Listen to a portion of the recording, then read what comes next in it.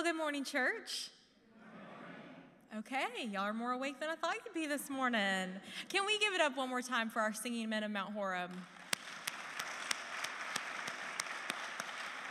It is such a gift to have them with us this morning. For those of you I have not had the pleasure of meeting quite yet, I'm Emma Murphy, the Congregational Care Pastor here at Mount Horeb, and I'm excited to be here this morning to share God's Word with all of you. I'm surprised to see this many of you after we all lost an hour of sleep last night. Anyone feeling that this morning?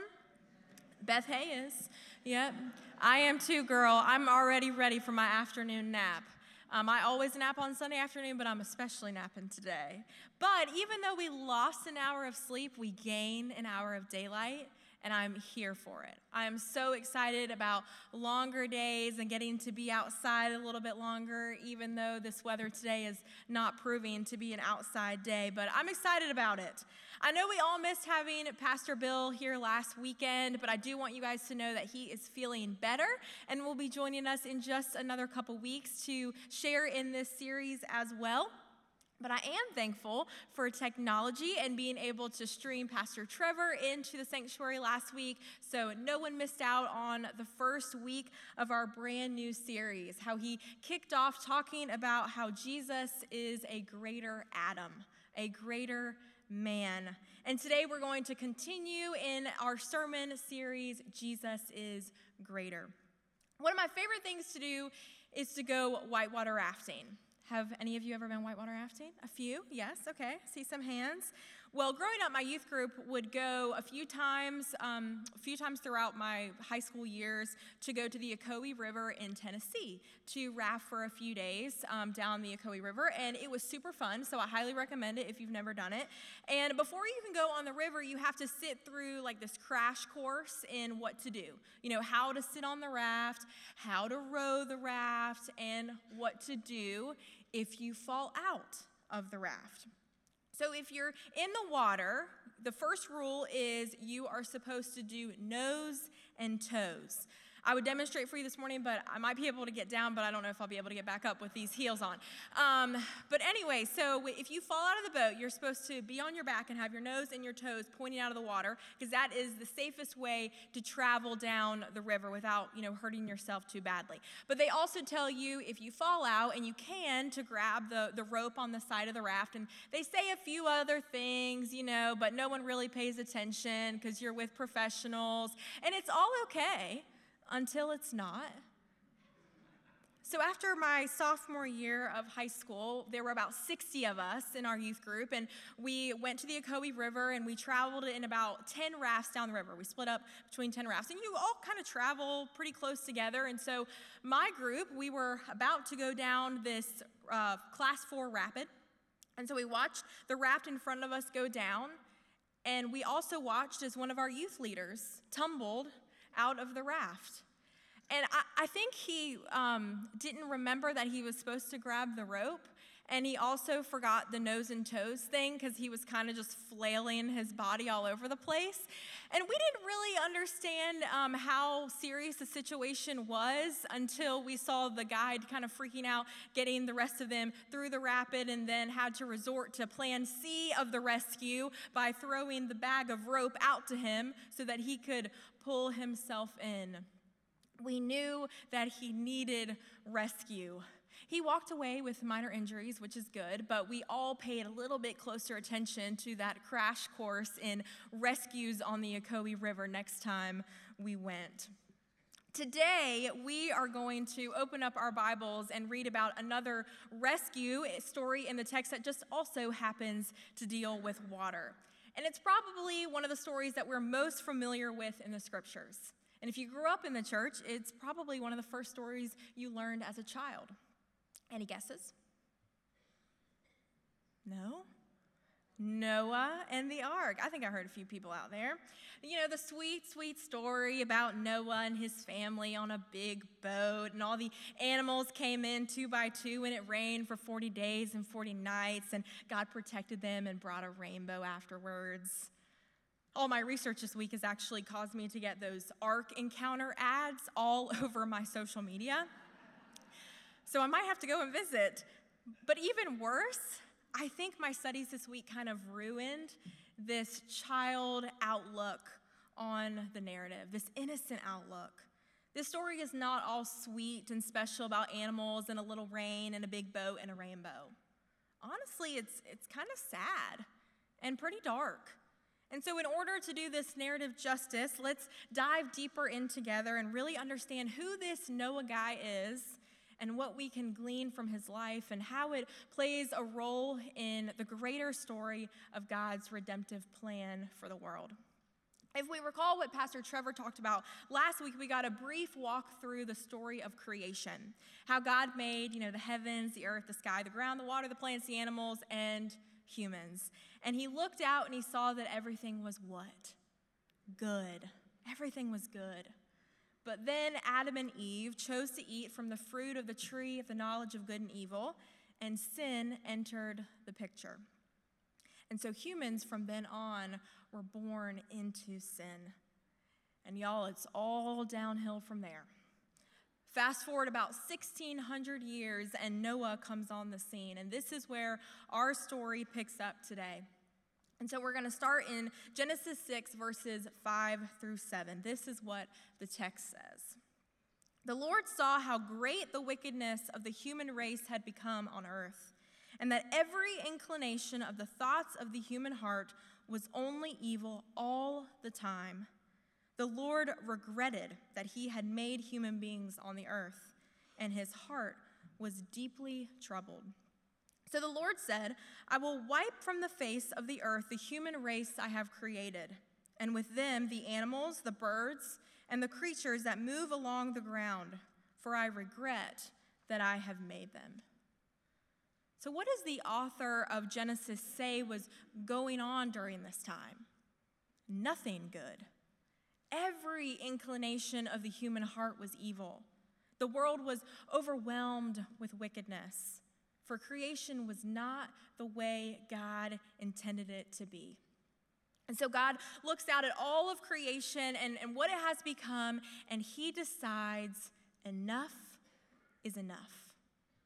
Enough is enough. Something has got to change. And so what does he do? He chooses to judge the world through sending a flood to wipe out the wickedness that had corrupted it. But this decision is not an irrational one on God's part. Rather, he provides a means of salvation. And he recruits a guy named Noah, who is called a righteous man in the scriptures, to help him save humanity from complete destruction. He instructs Noah to build a very large vessel called an ark. And he gives him specific dimensions, what it needs to look like, et cetera, et cetera, et cetera. And he tells Noah also to bring 2 of every kind of animal and every kind of food to be eaten along with him on the ark. And finally, he says to Noah, I'm going to bring these floodwaters to destroy all the earth, all the life in every creature, but I will establish my covenant with you, and you will get to be on the ark, and your wife and your sons wives. And so Noah does just as God commands him. He's completely obedient to this task at hand, and it's a pretty big task. A year ago, Truman and I bought a new piece of furniture for our kitchen. It's like a small cupboard, to hold glasses and things like that. And it was bought off of Amazon, so you know that it wasn't already assembled when it came. Rather, it came in this box with like 1 million different pieces and parts and this 50-page book of instructions. Okay, well, maybe not that long, but a little dramatic, but it felt that way. And so I remember going back and looking at the picture of this cupboard and thinking, easy peasy, lemon squeezy, we can build this, no problem. But when I opened that box and saw all of those pieces and parts, I was a little overwhelmed at the task we had at hand. And sure enough, 4 hours later, Truman and I had a completed cupboard, but almost a finished marriage. They don't tell you in premarital counseling that constructing a piece of furniture is the true test of whether your marriage will survive or not.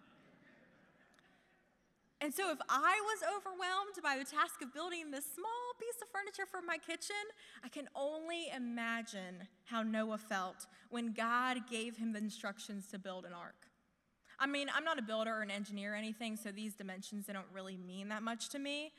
But I can tell you from everything I've read that this is a very, very, very big boat, like huge. There isn't something, Noah can just get up and, grab some wood and a few nails and a hammer and go out and put it together. No, this project took a really long time, over 100 years long. And not only that, but Noah has to wrangle 2 of every kind of animal and get them on this very big boat.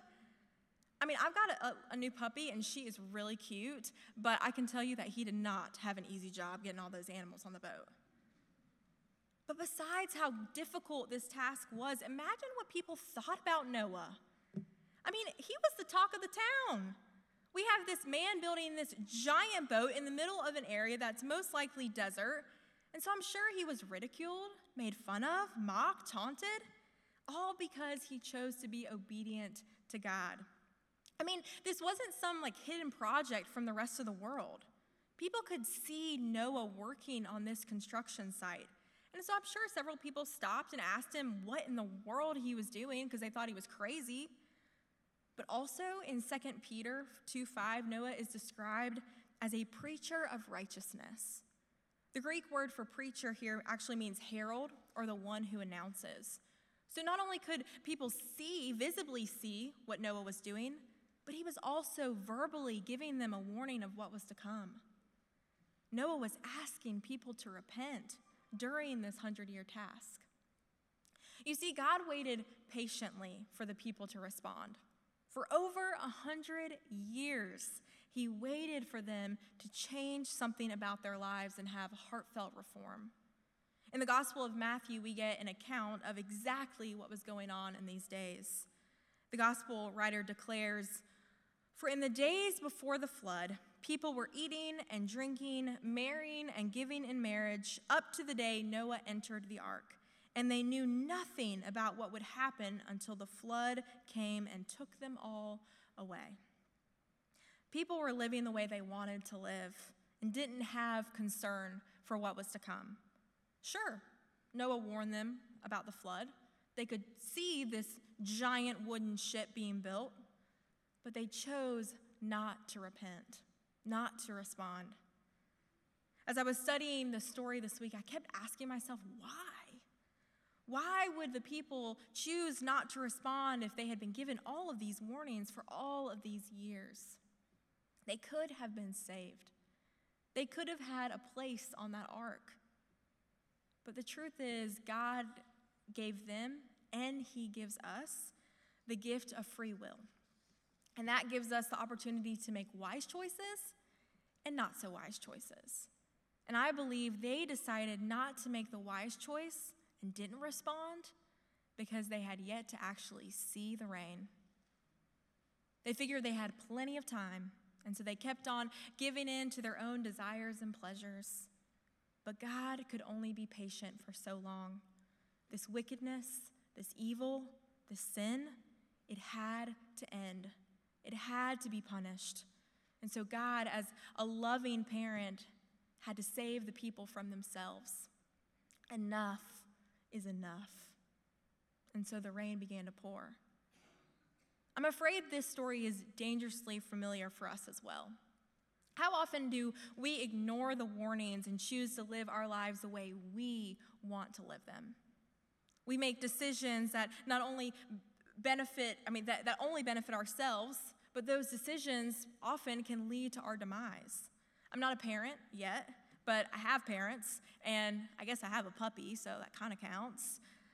But a big part of raising children is punishment, right? Discipline.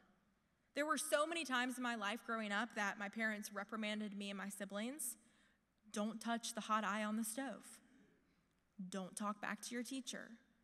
Don't hit your brother or sister in the face. They didn't punish me because they wanted to destroy me. They punished me because they loved me, and they wanted me to stop going down a path that led to further destruction. They wanted to stop me from making decisions that were detrimental to my own life, but that would also negatively affect those around me. That punishment, that judgment was sometimes painful, but necessary. So often we go about our days living how we want to live and ignoring God's best for our lives. We have this mindset that it's my time, it's my money, my relationships, my success, my marriage, and I can act and say and do whatever I want with them. We like to test the reins a little bit too. Maybe I'll change something about that part of my life later, but not right now. And we've probably all figured out at some point in our lives that these choices eventually catch up to us. Our friendships, our jobs, our marriages, our integrity, our relationship with God, they are affected and hurt. The rain begins to pour and floods begin to rise in our own lives. But God wants so much more for us. But the story of Noah doesn't end with the flood, however. After being on the ark for about a year, the book of Genesis says that God remembered Noah and all the wild animals and the livestock that were with him in the ark. And he sent a wind over the earth, and the waters receded. Days before Noah steps off the ark, he sends out a raven. The raven flies back and forth, but ultimately doesn't return. And so then he sends out a dove, a clean bird that symbolizes holiness and purity. And on its final return to the ark, it brings back an olive branch, a sign of peace. And so when Noah sends out that dove one more time, it doesn't return, demonstrating to him that the dove has now found a new place to dwell on this new earth. So Noah knows it's time. He steps off the ark alongside his family and all the animals onto this new and dry land, one that has been judged and cleansed through the floodwaters to wash away all the wickedness that had poisoned it. But the question is, was it enough? Was it enough? Was this new earth, this new land, was it going to be enough? Was it going to be a place where sin didn't take over? Was it going to be different this time? And really, it starts off pretty good. In Noah's first act in this cleansed earth, he builds an altar to the Lord and sacrifices a burnt offering, showing his true dedication and worship to God. And similar to what God says to Adam and Eve, he tells Noah to be fruitful and increase in number and fill the earth. He gives him dominion over the animals, and he establishes a covenant with Noah. God says this, "I now establish my covenant with you and with your descendants after you, and with every living creature that was with you, the birds, the livestock, and all the wild animals, all those that came out of the ark with you, every living creature on earth. I establish my covenant with you. Never again will all life be destroyed by the waters of a flood. Never again will there be a flood to destroy the earth." He then tells Noah that the sign of this covenant he is making with him will be a rainbow in the clouds. And whenever a rainbow appears, God will remember the covenant he made between Noah and all the living creatures on the earth. And the cool thing about the symbolism of the rainbow is not simply that it's just this, beautiful kind of half-shaped colored thing in the sky, even though they are quite beautiful, but that misses the point. Rather, the Hebrew word for rainbow literally means bow, like a bow and arrow. It's the same word used for weapon. You see, after the flood, in this recreation of the world, God puts this rainbow in the sky. And he's not only adorning the clouds with this pretty image, but God is hanging up his bow. He's hanging up his weapon. Author Chad Bird declares, "The Lord has retired his weapon. It faces not downward at us, but upward at God. We are unthreatened by it. God transformed a weapon of war into an emblem of peace." By making this covenant with Noah and giving this sign of a rainbow, God is ultimately saying, I will not punish humanity in this way anymore. And if there comes a time of another judgment, I will take the implication of humankind's sins on myself. God commits himself never again to take such drastic measures against the world. And he promises to protect and provide for the entirety of creation. This covenant is unconditional, not depending on Noah or his descendants to do anything. Rather, it's based on God's faithfulness alone. And good thing it is, Because while everything starts out hunky-dory on this new dry land, it's not long before sin and wickedness creep back into the world. How long, you might ask? One chapter. One chapter in the scriptures. Noah and his family experienced firsthand God's power and justice and judgment, but in one chapter, friends, Noah has planted a vineyard and become drunk on some of the fruit of its vine. He lays uncovered inside his tent where his sons recognize his nakedness and cover his body. Indulging in fruit, being naked and ashamed. Are we hearing the parallels here to Genesis 3? It's happening all over again. God cleansed everything outside the ark from sin, but sin still lurked inside the walls of that giant floating vessel. And so when the door was opened and Noah's family stepped on to the dry land, that lingering sinfulness once again crept onto the earth. You see, Adam was born without sin, but chose to sin. Noah was born into sin and could never escape it. So was it enough? Was this recreated world enough? Unfortunately, not for long. Recently, Truman and I had to do some renovation work in our home. We found some water damage in our guest bathroom a few months ago, and upon further exploration, we discovered water damage additionally in our master bathroom and our kitchen. Fun times in the Murphy household. So we, of course, had a contractor come out and look at it and assess the damage to our home and the damage that it would do to our wallets. But it had to be done. And when the team came in to replace the subfloor and put this new, beautiful flooring throughout these damaged areas, they discovered something quite interesting about our kitchen. The damage to the subfloor was only in like one spot, kind of in the middle of the room, and it wasn't because of a leak or anything coming from the sink or the fridge. I don't speak in technical terms, but you get my point.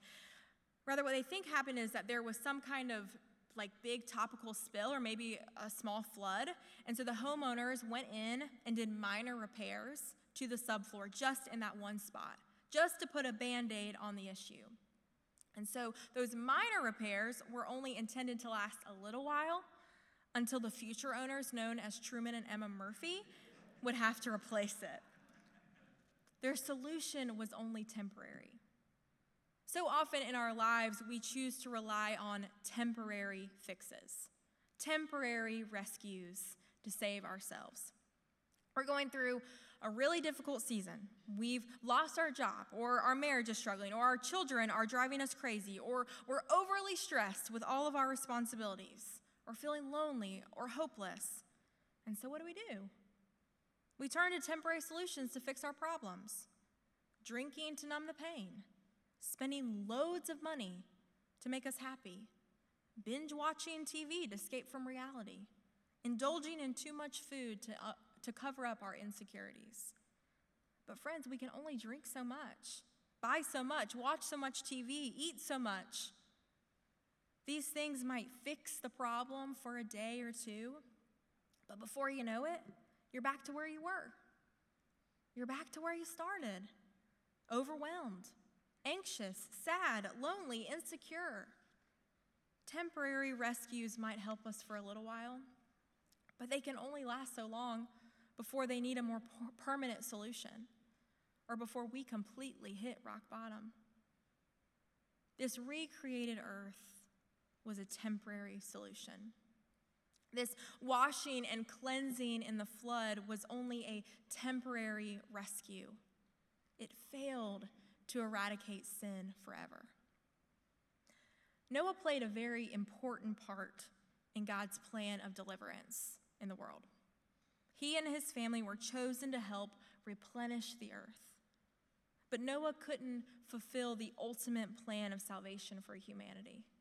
Despite Noah's righteousness and favor in God's eyes, he was still human and sinful himself. But a couple millenniums later, there would be a man that would come to the earth and change everything. A man that would provide the greatest hope for us all. Jesus Christ became the man Adam chose not to be, and the man Noah could never be.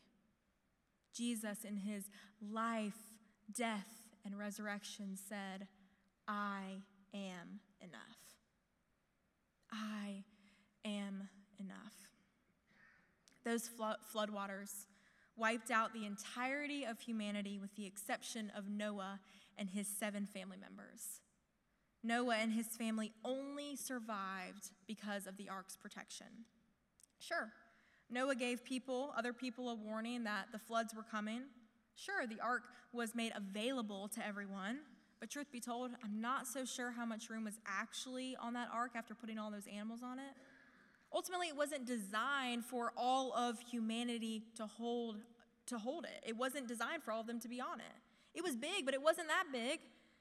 And more than anything, the story of Noah and the flood required people to make the first move, to do all the hard work themselves. But the people didn't want to do the hard work.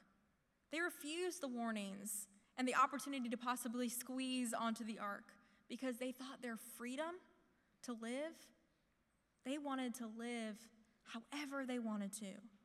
They thought that's what true freedom was. But Jesus, he is greater because he's done the hard work for us.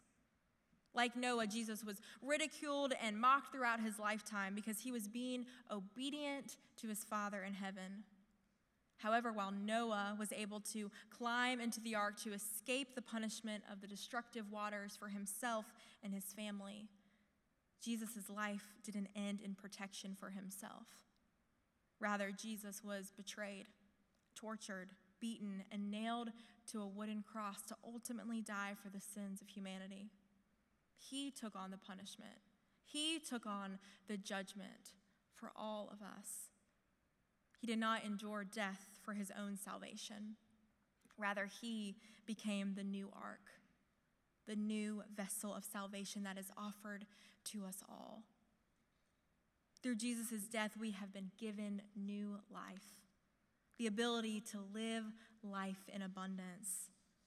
Christ gave us true freedom, the freedom to become the people our God created us to be, the freedom to be people to do God's will, people who walk in the way that leads to life, people who surrender everything we have, our money, our time, our relationships, everything to our God.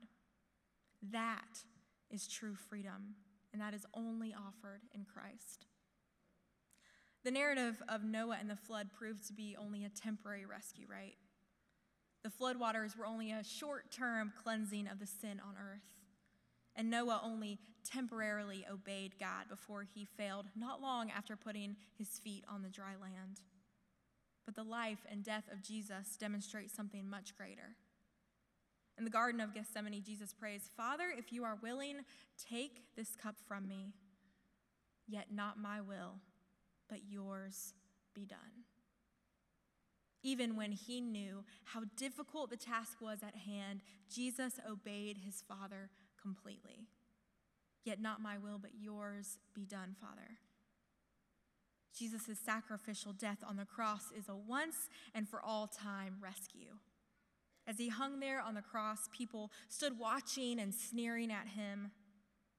But John's gospel declares, when he had received the drink, Jesus said, "It is finished."